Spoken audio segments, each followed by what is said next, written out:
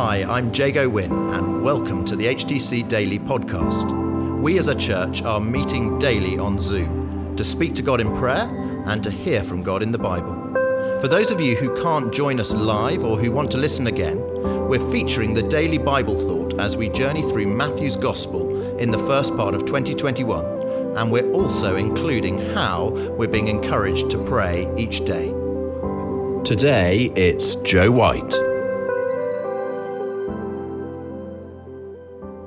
Good morning, everybody. It's a pleasure to be here. I'm reading from Luke chapter 9, and it's verses 51 to 56.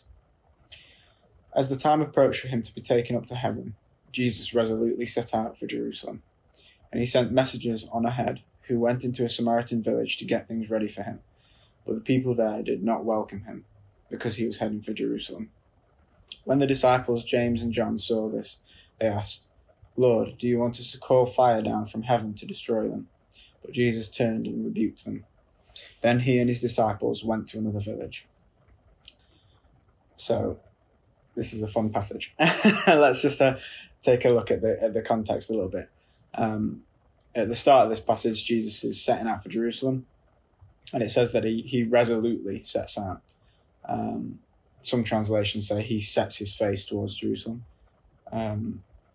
And I think there's probably a reason that for this resolve of Jesus, for his setting of his face, and that's that he knows exactly where he's going and why he's going there. In his foreknowledge, being God incarnate, he knows that he's going to be captured and to suffer and to die, basically. But the disciples don't know this, and it's pretty clear that they don't know this. Literally just a few verses earlier, in verse 46, we've read, an argument started among the disciples as to which of them would be the greatest. I think this is a pretty clear indication of the view of the disciples as they're approaching Jerusalem. They still just don't understand what is going on and why Jesus is going to Jerusalem. They're arguing about greatness and glory because they're expecting Jesus to enter Jerusalem as this triumphant Messiah and to claim the throne and overthrow the occupiers. They're still stuck with these misconceptions about the Messiah from their culture.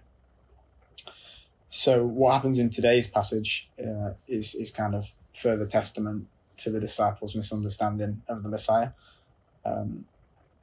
Jesus is rejected at this village along his journey, whether that's just because of the long-standing beef between the Samaritans and the Jews, or if it's just they reject him as the Messiah, or well, I don't know.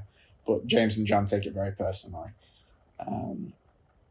James and John, you may know, are referred to as sons of thunder, as we can see a little bit of why they're called that here.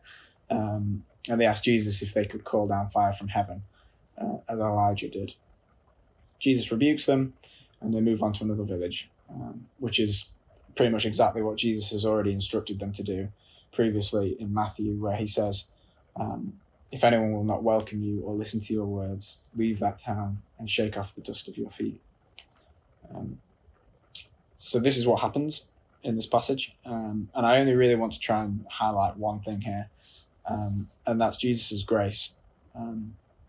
The disciples, like I said, they pictured him as this conquering warrior Messiah, but that's not who he is. He's a gracious Messiah. His patience consistently surprises and subverts expectations. We can see him here in this passage being patient with his disciples in their rashness and their ignorance about what's going on. We can see him being patient with the village that rejects him.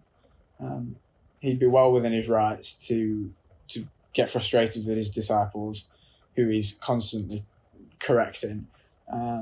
He'd be well within his rights to unleash fury and fire on this village that's rejecting him, but he doesn't do that. He gives them more time.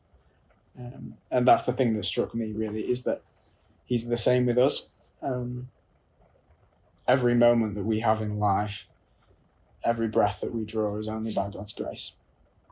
It's his unfathomable grace and his patience that's allowing the world more time and opportunity to turn to come to him. for us, for his people, he's giving us time to tell other people. So let's not waste the time. Psalm 103 tells us, "The Lord is compassionate and gracious, slow to anger and abounding in love." I'll just read that again. "The Lord is compassionate and gracious, slow to anger and abounding in love." I read that and I just thought, like, isn't that such an immense comfort? We, very much like the disciples, we can be quick to judge and to deal out punishment, but God isn't like that.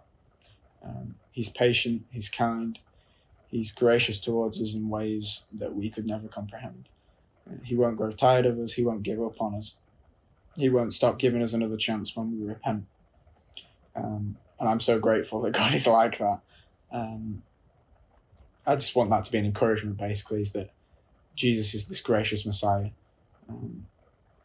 So I think it would be good to just pray about that. Maybe if I open up a prayer and then just leave it for some other people to pray, just to praise God and to thank him for his grace and for his patience.